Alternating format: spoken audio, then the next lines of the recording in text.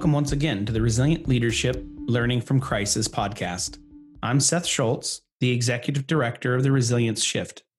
Peter Willis and I are back to discuss insights on leadership during a crisis from our latest 8th round of weekly interviews, conducted with the same group of 12 senior decision makers in city government and large global organizations who are navigating their organization's response to the COVID-19 pandemic.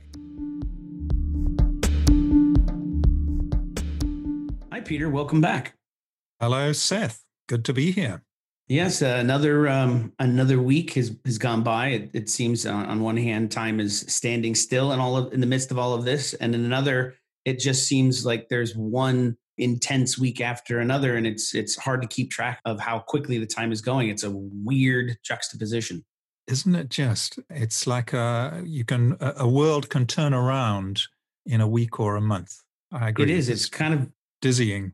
Yeah, dizzying. It does. Just going to use a similar kind of analogy. It kind of takes your breath away. And we've got this biological crisis, and then we've had this financial crisis. And then here in the US, the epicenter of basically a massive civil rights, anti-racism wave in the last week. And even that is, we had another kind of emotional day yesterday in the United States with a massive Supreme Court victory that nobody saw coming from a conservative bench now. Also very much in the civil rights kind of area. So it's just, it's hard to keep up, Peter. But then, this is playing directly into our hands, Seth, isn't it? Because what it's telling us is that we must actually learn to expect this, that it's not just that, the news media for the last 100 years have been very good at making sure that with our breakfast, there's something shocking to look at, and that you can always find something to sort of stir the emotions. Particularly with COVID and now with this tsunami of racial reckoning that's rippled out of the States and around the world, my sense is that it's becoming really obvious to an awful lot of people that this turbulence is here to stay, and that therefore, from a leadership perspective, get good at crisis, because that's all there is now. I couldn't agree more. And I'm really quite curious, as usual, to see how and what is getting picked up in this most recent sets of crisis with our participants. I'd be shocked if the U.S. participants in particular weren't talking to you about the anti-racism movement and protests. But so have they? How is that kind of coming into this and their ability to deal with it or handle it? Has it come up at all? Well, it definitely, both within the U.S. and in one or two places outside. Although, interestingly, there are other places outside where, particularly for the chief resilience officers, their noses are to the grindstone of the COVID crisis still. It obviously depends where you are in the cycle, but municipalities where there isn't active protest around the racism problem, they are seriously dealing with the COVID crisis, which, as you know, is very far from settled, except in a few spots around the world, like still our friend who's in Copenhagen. That's a very peaceful place to be right now. But everybody else, COVID is still pretty front and center. But it's interesting sorry, go on. No, I didn't mean to interrupt. I was just kind of agree that, again, interesting what's happening here in the U.S. on the reopening side, because it's just fascinating, because you got some states now that have done a really serious job of lockdown, and that were the previous epicenters, like New York, and the cases are still going down as we're now eyeing our kind of phased reopening for the summer. But then you've got other states in the country where COVID is now going up, and it's coinciding with those states, quote unquote, reopening. And I think the most severe example of this is the state of California, where the Governor Newsom got a lot of credit, rightfully so, for shutting his state down, which is, the 7th largest economy in the world, very, very rapidly. Took some heat for doing it, but then completely missed a big spike of COVID for the most part compared to other states. But now what's happening is that the state is reopening, and some say too fast. And now, so you missed the initial spike because you shut down early, but now you're hustling back to reopen, and that spike is beginning to happen again. So it is a really stressful time here in the US, and I'm sure in other places as they're reopening, and that there must be some serious fatigue setting in, Peter. Oh, yes, that certainly. Some expressing it more vividly, and others I'm sensing it in the background of what they're telling me. But I mean, for example, the had a very telling story out of Milan. There's a sense of sort of tempers fraying a bit in the newly rejoined public spaces. Right. And which just for the listener, Yeah, Italy is all about communal public places. I mean, it's the land of the piazza. I mean, you come particularly together. in summer. Yeah. I hadn't even thought about that, Italy being one of the hardest hits and then needing to come together in a way that very, very few countries and cultures do, like the Italians. And he told me a story of a very famous bar and restaurant in the city, which reopened, took all the right precautions, spent quite a lot of money organizing for physical distancing and so on, but then closed after 10 days, saying so many people came into the bar demanding to be served, but refusing to wear a mask, which they were asked nicely to do, and saying, no, this virus is a hoax. It's just something that the lefties organized to undermine Trump. Give me a drink. No And they way. decided it Wow. is simply not worth the emotional friction that they were having to put their staff through. So they closed their business down again. And now that may just be a relatively isolated incident, but Piero, who I was talking to, is very well connected, obviously, into his city. And he says there are very high expectations coming out of lockdown. And the way he puts it is that, and I think this is psychologically very true for most countries, actually, I'm sure it's very much the case in the state, that pretty much everybody agreed to go into lockdown from a sort of centralized, everybody go to your homes to be safe. And it was simple and the threat was very clear. But coming out of lockdown is, first of all, a much more messy thing. I know you've got it state by state and the decision making is much more diffuse. But also, as he puts it, people now feel free to be stupid. He says, look, now the fake news is really rampant and people feel that they're exercising their normal freedoms. And there isn't this sense of collective discipline, which made the lockdown a very special period. How fascinating. No, I mean, it totally resonates with me, Peter, and fascinating to hear that story from Piero. But, here in the US, I just had an experience like that over the weekend with our local farmers market. And I kind of see it as people unevenly coming back to social interaction. And some people are really afraid and have almost developed conditions of like agoraphobia after being in the house for 3 months and just don't want to go back out. And then others on the other end of the spectrum are aggressively like, I want to claw back my individual rights. This isn't a big deal. I wasn't impacted. I want my life back. The flag that I can wave to bear on this topic is walking around without a mask. And then you've got the people who are the arbiters of social interaction right now, which are largely commercial enterprises, grocery stores, gas stations, dentists, hairdressers, and they have to engage with everybody. And they're required by law to wear masks and they want to protect themselves. So there's now these signs all popping up. It used to be you couldn't go into a store or something in most states, and there's little signs that said no shoes, no shirts, no service. And now it's no masks, no service. If you're not wearing a mask, don't come in. But it is this really tense kind of conflict playing out right now. Yeah, and you used an interesting word in there, which was arbiters, and that's a very accurate way of pinpointing the social need, which is for sort of decentralized rule setters and norm setters. Because my sense is that while national governments, these sort of apex rule givers, were critical and by and large successful in that early phase of everybody go to your homes, protect, protect, protect.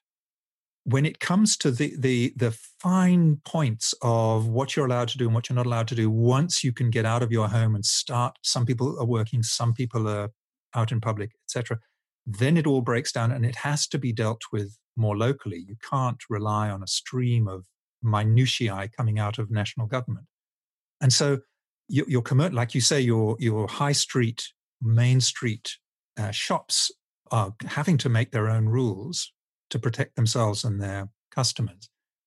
But I'm also thinking that corporations, and this is coming from some of my conversations with them, they are, in a way, putting out a pulse of a kind of a values-laden pulse, which is around maintaining this strong sense of physical care, health-driven care for their staff and their stakeholders, their customers, and so on. Because corporations are highly organized, sort of internally highly regulated organisms, they have that habit. And people who work for corporations are used to sort of checking over their shoulder to say, what is my corporation thinking and saying about how I can behave in this situation?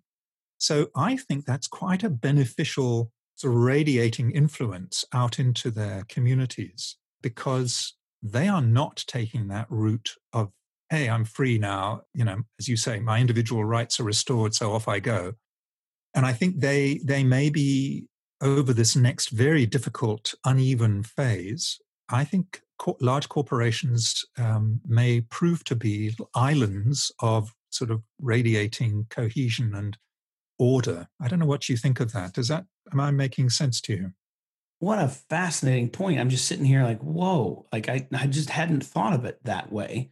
But you're totally right. Companies have had to create, just as we were talking about, they've had to create their own sets of rules and guidelines in many cases, and then engage with their employees. And up until now, that in some cases, that's been people, large swaths of their staff working from home. But many companies have also already had to commingle and work out shifts and protection and in warehouses or packaging, production facilities. And it's interesting, those are bastions of consideration and temper, in the sense that they've had to work together and figure out how to co-create those rules and how to be sensitive of people coming from different places. And it's so strongly compared to people who either lost their job, which in the US, a ton of people have lost their job, so haven't been part of that corporate process now, are a little angry and bitter about having lost their jobs to COVID and want their lives back, versus the people who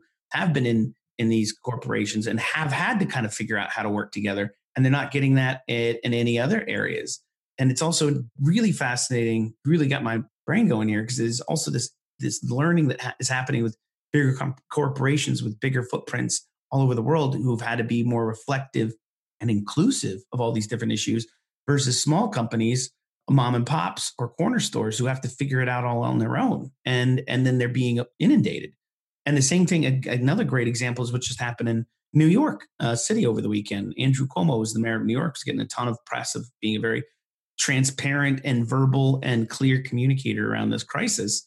He threatened that we were going to have to roll back reopening in New York, because this weekend, everybody went out to the bars and ignored social distancing rules and masks, and had to go on the air and basically said, hey, these shops can't do it on their own. And if everybody doesn't follow the law of the reopening, we're just going to simply have to shut it down again.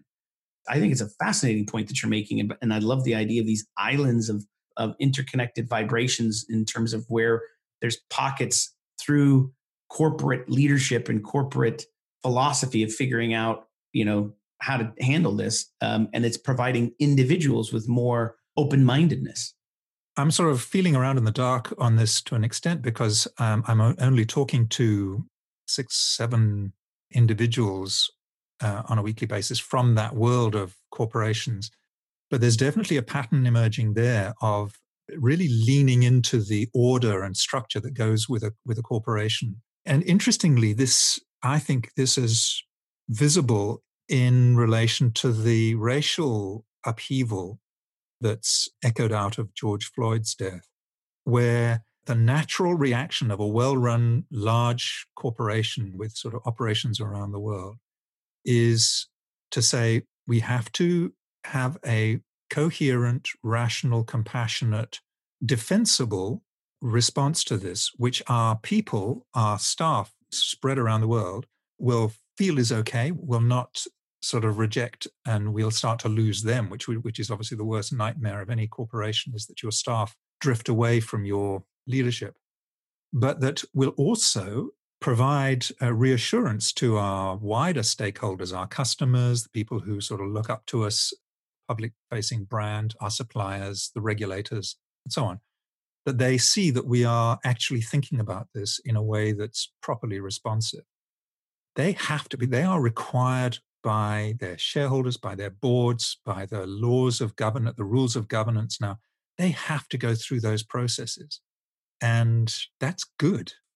These are battleships out there on the ocean. They're not single kayaks or rowing boats. They're full of people, highly organized. So something really disturbing arises, like this huge racial protests. They're at least not hiding. And just before we went on air, you were talking to me about the impressive number of corporate responder. I'm not sure how to put it, but you were saying that the impression I got was that corporations are not sitting back and waiting to see which way the wind blows on this issue. Is that right?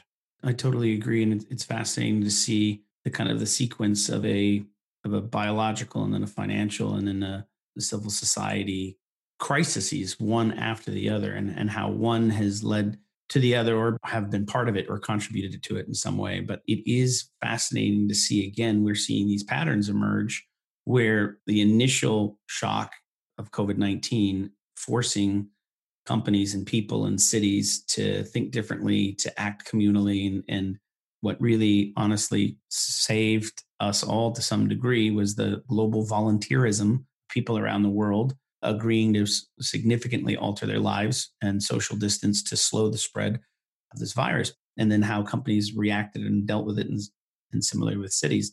What's fascinating about the protests around racism and the support of anti-racism that's happening here in the US is a similar pattern. It's individuals who are standing up collectively and consistently. This isn't just, it wasn't a day, it wasn't a weekend, in a way that is significantly different than it's happened in the past. And I think that part of what's different this time is the staying power and the intensity of which people in the US, but also around the world, are kind of standing up for anti-racism, but also the preparedness with which companies and cities have been in to react. What I also find really interesting about this, Peter, is that in many cases, companies have seemingly been reacting much better than cities, at least in the US. And it's hard to paint cities with a broad brushstroke, because a lot of the issue here in the US is around policing and the use of force. But police are parts and departments of cities, so you can't talk about them separately. And that's been a large part of this problem. I hate to get kind of weird and kind of geeky about this, but when you talk about resilience, you need to talk about whole systems thinking. It's not a component. It's not a silo. It's not a sector. If you have to understand the interconnected nature of infrastructure and shocks and stresses to actually be more resilient. And resilience is a process. It's not necessarily a defined outcome. And that's what we're seeing playing out across the world in the US here with these protests and anti-racism. It's that I believe people are beginning to realize that this isn't just about another killing of an African American at the hands of the police. And it's not just about legislation to ban or bar a particular tactic of policing, like a chokehold. There's a broader communal understanding, I believe, of people that this issue of racism in the US is systemic. It's part of our education. It's part of our laws and policy. It's part of policing, and that you cannot simply address this by banning a chokehold. It requires much more significant awareness and change, and at multiple levels. And that is what I think is so radically different this time, is that there is somehow an immediate recognition. And I can't help but wonder if it isn't because of the pandemic, and that people are more attuned to these interconnected systems and failures. Well, this is really interesting, Seth. You're making me wonder whether actually, since the beginning of this year, we haven't been embarked on a mass global scale lecture course even on systems thinking. Because the COVID-19 crisis looked, as it came over the horizon, like a medical emergency. This invisible virus that we all suddenly had to become knowledgeable about. And it has become so evident that it brings in its wake, as one of our participants pointed out some weeks ago, it brings in its wake an economic, a financial, eventually a psychological, a social upheaval And in every case, revealing what's underneath and what are the sort of pre-existing conditions of that particular subsystem, whether it's the way your economy is set up, where your society is stratified. And we are being given a massive lesson in how to join the dots and to realize that, just as you so rightly say, banning a chokehold and then going away and saying, phew, well, that was brave, well done us. It doesn't even begin to scratch the surface. And I suspect we had a wonderful observation from one of your compatriots on one of the conversations I had last week, where he pointed out that the reason why these protests were able to go on day after day after day was that so many Americans were out of work or working from home and therefore able to be flexible. You could not imagine this during normal times when people had schedules, or you might say schedules, and they couldn't do this kind of thing. So it's a very sort of banal observation, but it's one of those accidents of history that people actually have the time to get out there and express their solidarity, which they might otherwise have been sitting at work thinking and feeling. Yeah, and it's interesting that you give that example and that came up in your conversations, because part of that honestly just makes me angry. Like we've all been so lazy that we needed a pandemic and a flexible working from home schedule to go out and protest against something that was so pervasively wrong for so long. But on the other hand, you can't deny that it probably did contribute significantly to a vigorous and sustained movement. So, but I wouldn't only say that it's to do with having the available time. That I think that's a very useful thing to bear in mind. It's a helpful observation, but I think it was actually another observation during a conversation last week. It was Elaine, and she was struggling to put words to it, but saying that there's been a sense of we that is quite unusual that surfaced during the COVID crisis. And that she identified that as being underneath this willingness to protest racial injustice at such a scale now. And now for me, that's the driver, and it's the availability of time that's the enabler, if you like. Totally agree. And I'm sorry to be using so many US centric examples today, but given everything that's going on, maybe that's appropriate. But in this conversation that we're having about the sustained movement, where it's coming from, why, the other thing that strikes me is, and similar to the conversations we've been having about leadership resilience, is this kind of idea or concept around early weak signals. How do you pick them up, when and why, and what do you do with them? Here in the US, we play football, and in the US, it's a different version. It's the one we, put a bunch of pads on. It's not the one with a soccer ball that we play with our feet. And the NFL is a big business here in the United States. And we had this famous incident where one of the quarterbacks for a team at the San Francisco 49ers, in fact, knelt down in protest during the national anthem and explicitly about police brutality more than 2 years ago. And basically what happened is there was articles, and it just blew up. And it's appropriate to do that and to protest in that way, or it's not. It's showing disrespect to the flag, and there's a time and a place, and it is or it isn't for athletes on the field and to do it for the flag. And this quarterback basically got excommunicated, so to speak, from working in the NFL, lost his job, and hasn't been able to come back. That was a very strong signal years ago that did not get picked up. But now the exact issue, which is fascinating, about police brutality, and in a cruel twist of fate, the symbol of that, of kneeling, which is what killed somebody, kneeling on somebody's neck for 8 minutes, is the exact same symbol that Colin Kaepernick chose to quietly, silently, but very visibly and profoundly protest against police brutality. So I guess I have a twofold question here for you, Peter, to kind of round this conversation out, which is, what is going on with this? Isn't now what's happening. This is not, I wouldn't describe it as a weak signal. This is a very strong signal, but one that still needs to be dealt with. So it's more apt to the tsunami, the crashing wave. But where is the future leadership coming from? Is it from an athlete kneeling down? Is it from a CEO? Is it from a mayor? As we deal with crisis after crisis, what does it look like in terms of leadership to you? If I talk first to the first part of your question, which is around what do you do with those early signals? I think the humbling truth is that the signals around racism have been with us for how many thousand years? Probably sort of since the very beginnings of human history. And we've been responding erratically and occasionally. And it's quite exceptional, it must be unique now, that there is a global ripple of active concern about the levels of institutional and systemic racism. That we've never had that before. It's always been isolated or isolatable. Okay, so what I wanted to say was about the way corporations, which have been the ones that I've been talking most with about this particular thing, their response to this, if one were to sit down with them and have a really frank conversation, I'm sure you would persuade most of them to admit that they knew that racial disparities within their workplace and in their communities around them were unacceptable way back. But nobody was pressing their buttons hard enough to sit up and pay attention and actually treat these signals as portents of real danger, doom, and so on.